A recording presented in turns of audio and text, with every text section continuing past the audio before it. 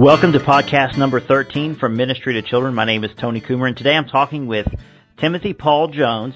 Now, Dr. Jones is a professor at Southern Seminary, and he's busy writing books and articles and just being a thought leader on the area of family ministry. So, Dr. Jones, welcome to the podcast. Thank you for having me, Tony.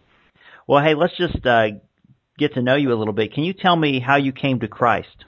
Well, I was a preacher's kid, and of course that doesn't make you any more or less likely to come to Christ, but that was kind of how I began a spiritual journey, being probably that over-churched kid, and being there at every worship service and at every revival and all of that. I remember being, and when I was 5 years old, there was during a revival service this recognition that being good wasn't enough, that doing the right things wasn't enough. And coming to this recognition at that point at which I think God really began to work in my heart just as 5 years old or so, with that recognition that there's something more that has to happen beyond just being good, and which receiving, I wouldn't have articulated it that way then, obviously, but receiving the goodness of Christ. And simply realized I need Jesus, and coming to that recognition. And I was baptized then, months later or so when I was 6 years old, and that began, I would say, a spiritual journey of God working in my heart and God doing something in that. I think it often happens when you have an early experience of conversion like that. There was a later time when I really wrestled with some issues, and we're in a very fundamentalist church, the type when at that time there were three primary enemies in that church: Russians, rock music, and the Revised Standard Version of the Bible.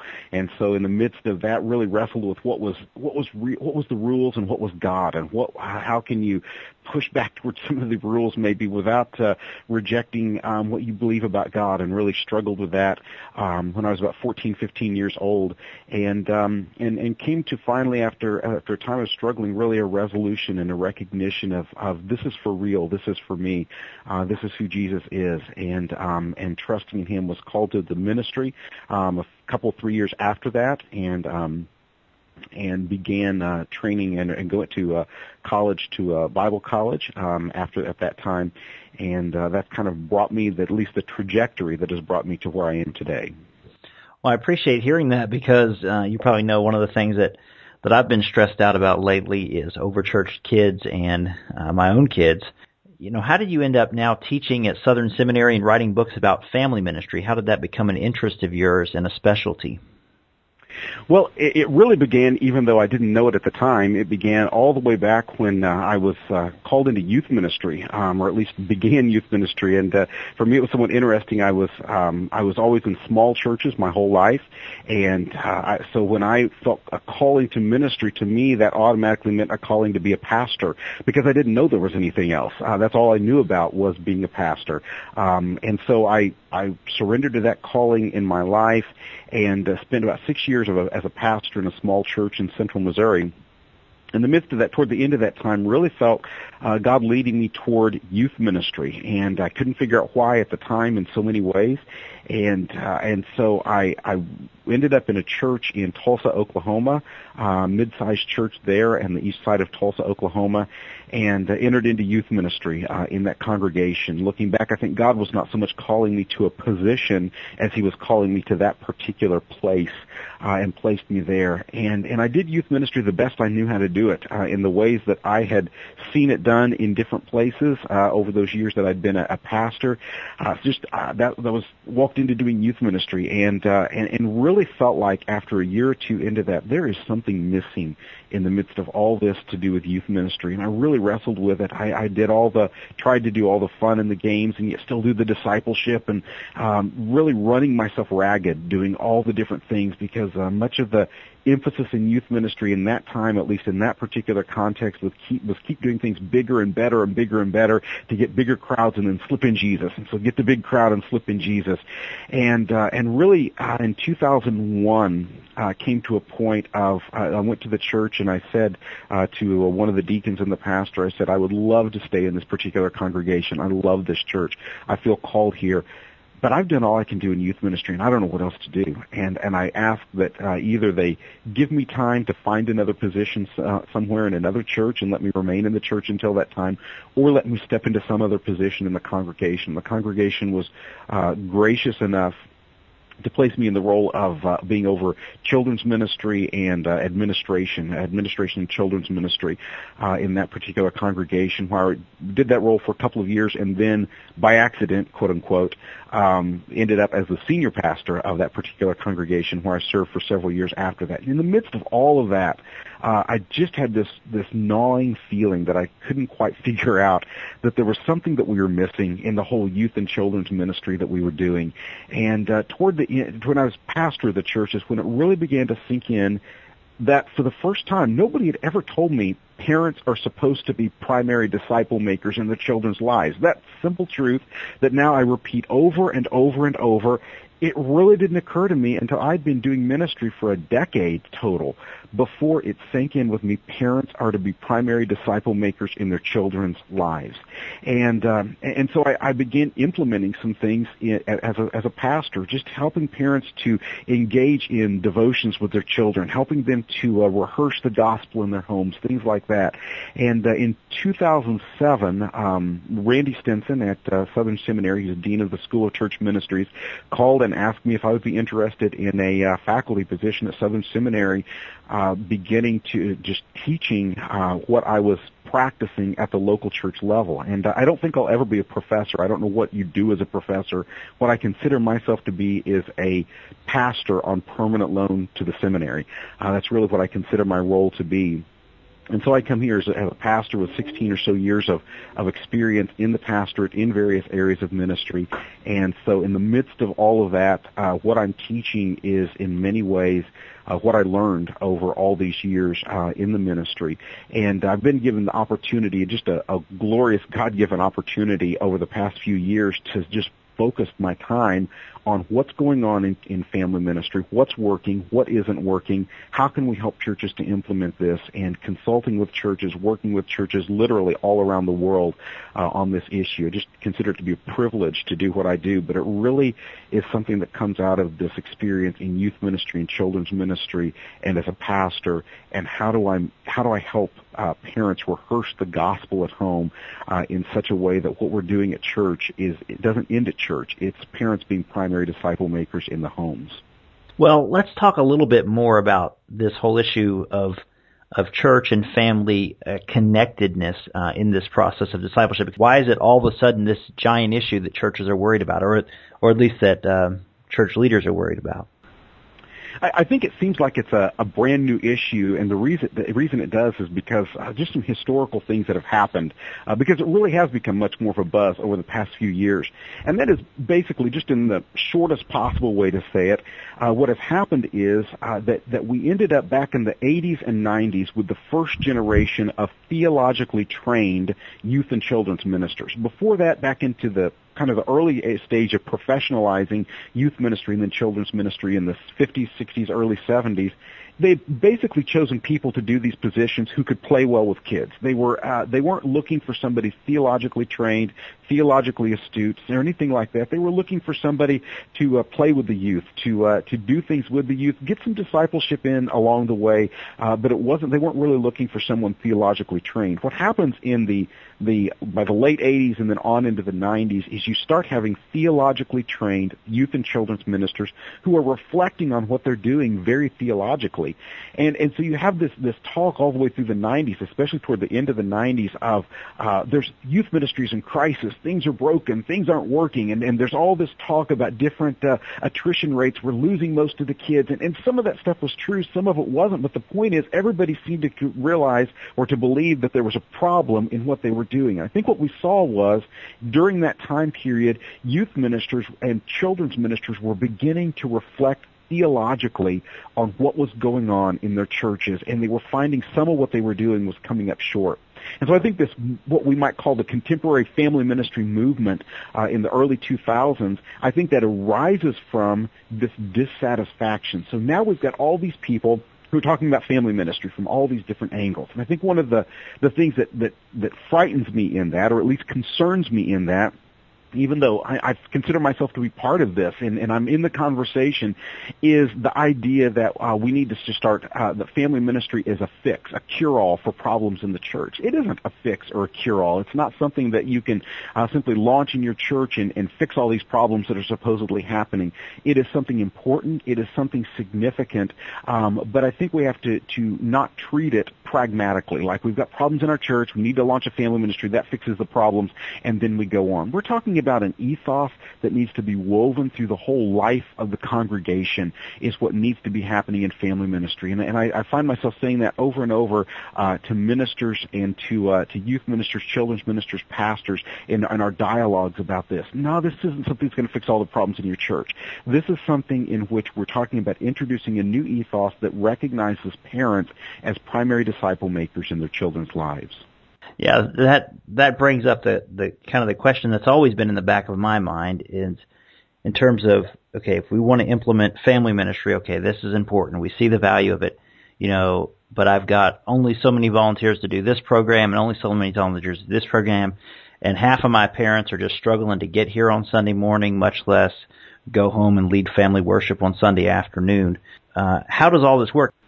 And I think that's one of the things that is so important we emphasize that what we're talking about anyway, and I'm speaking here primarily from where I'm sitting here at Southern Seminary, is not a launch of a whole bunch of new programs. In fact, it's not the launch of any new programs. Let's kind of establish the field here. Imagine on the one hand you've got people that I respect greatly who are in what's called the family integrated church movement. And they're saying we wipe out everything that is age graded. We wipe out everything that is youth and children. We just wipe that out. That's the family integrated perspective. And they mean well, and there's some good people in that, but they're just basically wiping out youth and children's ministry completely. So we've got that on the one side. Then we've got more the family-friendly approach on the other side of it, which says add new programs, that you add some things that bring the generations together on this family-friendly side. What I'm trying to establish and what I want us to aim toward is in between those two, where we're not saying on the one hand that you add new programs like a family-friendly approach, nor are we saying wipe out every program, such as in the family integrated approach. What we call a family equipping perspective steers a course in between those two, in which what we're saying is don't add any new programs. Whatever you do, don't add new programs.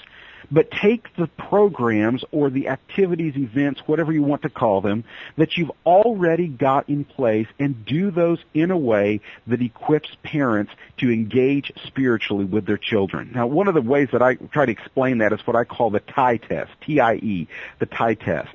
And that is to go through every event, activity program you do with children or youth and go through those and say, am I going to tweak this so that it trains parents, involves parents, or equips parents? And what I mean by training parents is you do something during that event that trains parents to do something at home to take home what the kids got at that particular event. Example, children's camp. One church, they during the week of children's camp, they decided they were going to turn that into a train event, a T event. And so during the week of children's camp, all the parents were really pushed, and they did a dinner for them and everything, so that on Wednesday night, all the parents showed up at church. And so the parents at church, then what all they did with those parents was using the same curriculum or the same idea, the same themes as they had during that week of kids camp, they trained the parents to do 4 weeks, one a week of family devotions based on what the kids got at children's camp. So what the parents are getting, they rehearsed it with them, they did role playing, did all sorts of fun things with the parents on that Wednesday night rather than their regular church service, in which the parents were being trained to be able to engage with their children when the children got home based on what the kids learned that week. Now that wasn't adding a new program, it was taking a program that was already in place and saying we are going to do this in a way that trains parents. Now the other two are I and E, involve the parents. That's not invite the parents. Inviting the parents is good, but involving the parents is designing the event so that the parents have got to be there for the event to work. So you plan it in such a way that the parents have a crucial role. Now, if you're going to do that with an event, one of the crucial things also is that you have what I call families in faith. That is, you have people in place, they may be singles, they may be senior adults, whatever they may be, who are trained and they are ready to say, if a kid shows up and doesn't have a parent with them, we're not not going to let that child feel embarrassed. We're not going to let that child feel unwanted. We are going to immediately engage with that child and love on that child in the church, and that you have some people in place that are going to do that. So you need designing events so that they involve. The other one is equip. That is, you give the parents some sort of tool through the event, through what's going on, so that the parent ends up with some sort of resource that they can take home and that they can use in family devotions, or they can use to lead a talk with their child. They can use just to ask some questions of their child about the works of God and what God is doing in their lives. So what I encourage churches to think in terms of is don't add even one new program, don't add one new event, don't add any new activities. Rather, take the events you're doing and go through those and say, how can we TIE, train, involve, or equip parents through this event, and tweak it to be able to do those things so that we're not adding any new stuff. Because as I've been in children's ministry, I've been in youth ministry, and I know the last thing that you need to do in most churches is to add new stuff to what you're already doing. What we need to do is probably cut back some of the things we're doing, but what we are doing, do it wisely so that it trains, involves, or equips parents to become disciple makers in their children's lives. Well, I appreciate that answer, because it really does clarify what exactly are we talking about with family ministries. My concern is that maybe this whole movement, is about 30 years too late. Well, I don't think you're completely incorrect on that, because I look at historically, we do have this shift occurring in the 20th century, just kind of a long shift occurring in which certain things are happening in the church that more separate children from their parents and separate this engagement and all of that. But one thing that is actually encouraging to me in some ways is this. In the Middle Ages, this same thing happened before. In other words, this disengagement of parents from their children spiritually happened before in the Middle Ages. It was due then to a drop in literacy. It was due to a centralization of the church authority and the church education in the church itself, rather than it being something that permeated the homes. But it happened in the Middle Ages, and here's what's encouraging to me about that. That sounds like discouraging, but what's encouraging to me about that is in the aftermath of the Reformation, we have this rise anew of family discipleship, family worship, these practices of family, parents engaging spiritually with their children, such that you have in the 1600s, 1700s, what one might call a golden age of that happening, that then diminishes throughout the 19th century and really almost dies off by the mid-20th century. But what's encouraging to me about that is the church has gone through this before, and there has been some sort of recovery before, and so if it happened before, it can happen again. And so I think that's something to be encouraged by in all of this. Now, all that said, I think one of the things that is so crucial in all of this is that we return again and again to the gospel. Not to the church itself, not to family even, but our goal is Jesus Christ, and our means of getting there is the gospel of Jesus Christ. I think one of the things we see happening throughout the 20th century is early in the 20th century, things from the industrial era, from the Industrial Revolution and from factories and all of those things like that, and from progressive education, all get applied in the context of the church starting in the 20th century, such that it's perceived as centralized things and to segment them and professionalize them. If we could take three different words, it would be centralize, professionalize, and segment, those three things. And so our educational programs in the church, our Christian education programs, became segmented, age-graded, split apart, which is not inherently bad, except that eventually becomes to the point that there's almost no intergenerational interaction. They become professionalized throughout the 20th century. You have where we have a children's ministry professional, a youth ministry professional, all of that. Again, something not bad in and of itself, but it's something that ends up separating the generations more and more. And then we have it centralized, that is drawn into a central church location where it doesn't get out into the homes and into the neighborhoods in quite the same way, perhaps that it did in other instances and in other contexts. That's something that I think is that we need to wrestle with, and that isn't necessarily a good thing, that centralizing. Well, we are now in the aftermath of that. That's where we live right now, is in the aftermath of this centralized, segmentized, and professionalized approach to discipling the generations. But I think that even in all of that, the goal and the direction we have to go is not just to try to dismantle those things and to react against those things. That's what I see some of my brothers whom I deeply respect, but in Family Integrated movement, that's what I see them doing, is reacting against that. What we have to do is return to the gospel. Return to the gospel. Let the gospel be central in what we do. And what that means when we make the gospel truly central in what we do, that the gospel is not something in which we engage in church, but it is something we also rehearse in our homes. And that in returning to the gospel, what we mean by that is our homes are to be places where day by day, week by week, we rehearse the gospel. What that also does is it frees us from what can quickly become an idolatry in a family ministry emphasis, which is that we think our purpose is to have healthy families, or that our purpose is to have families doing devotions, or our purpose is to have families having these talks about the things of God. All those things are good, but all those things should and must flow out of our emphasis on the gospel. Because if it doesn't, what our goal will become is to have healthy, happy families in the church with no recent visits from the Department of Human Services.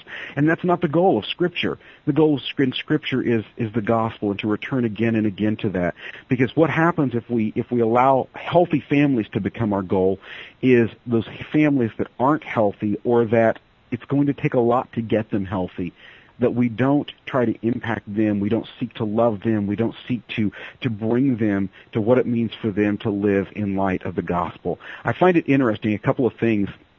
One of them is that the earliest use in a church-related context of the phrase family ministry is in a question of what is your family ministry, as in what is your family doing to reach the world. I think we need to recover that aspect of the meaning of the phrase family ministry. What is your family's ministry that you can share the gospel beyond your home? And I think also that we have to recognize that part of the calling of family ministry is a calling to draw the orphans all around us into the family of God. That means that we have people in place in our churches who their families enfold spiritual orphans into their homes, where we, rather than aiming at healthy and whole families, we equip families so that those families can become ministers, missionaries to the orphans all around us. Because this is at the heartbeat of the gospel itself. Because at the heartbeat of the gospel itself is that every one of us are born as orphans, every single one of us. And if we are believers in Jesus Christ, we are ex-orphans.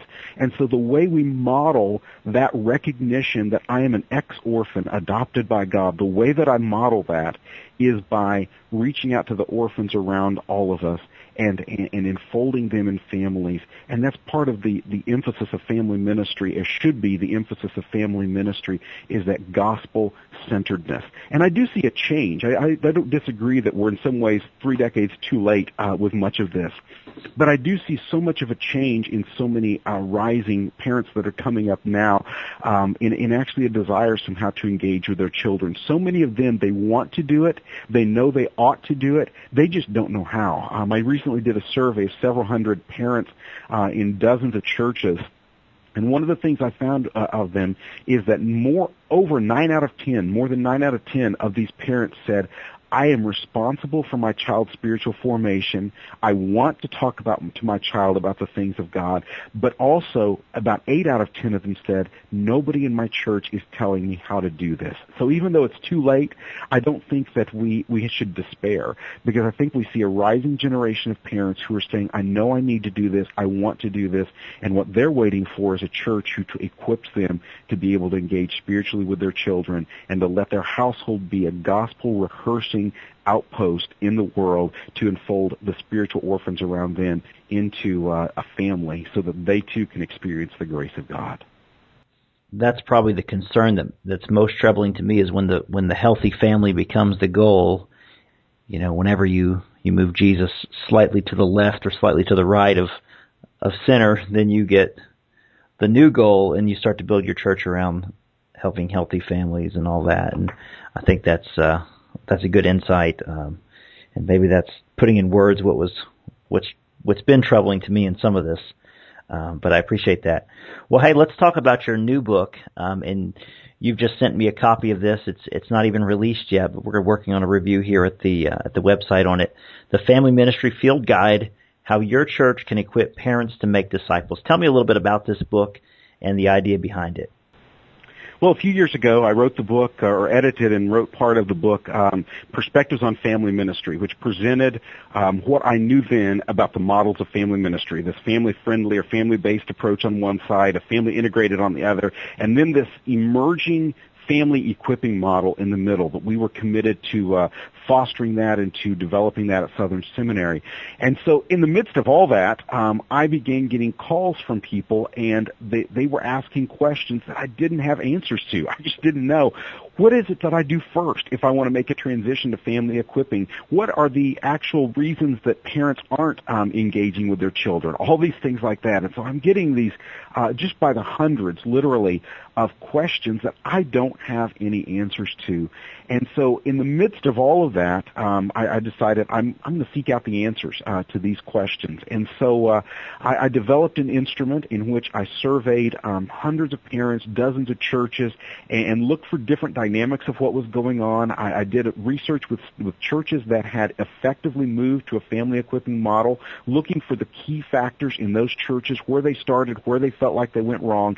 So did all this research, and then really came back to, in the midst of all of that, how in all of this do we develop this in such a way that the gospel remains central in everything that is done, and how do we structure it around God's storyline of creation, fall, redemption, and consummation? So all that brought it together and wanted to develop a tool to be able to put in pastors' hands and say, here's where you start, here's what you do, here are the pitfalls, here's remaining gospel-centered, all of that. And so that book grew out of all this that I developed during that time. And so what the book really does, it starts out basically saying, okay, first off, check your motivations in what you're doing. Why are you doing this? And it really challenges pastors and churches to check their motivations. And then once you've checked your motivations and you've really centered your motivations in the gospel of Jesus Christ, then where do you go from there?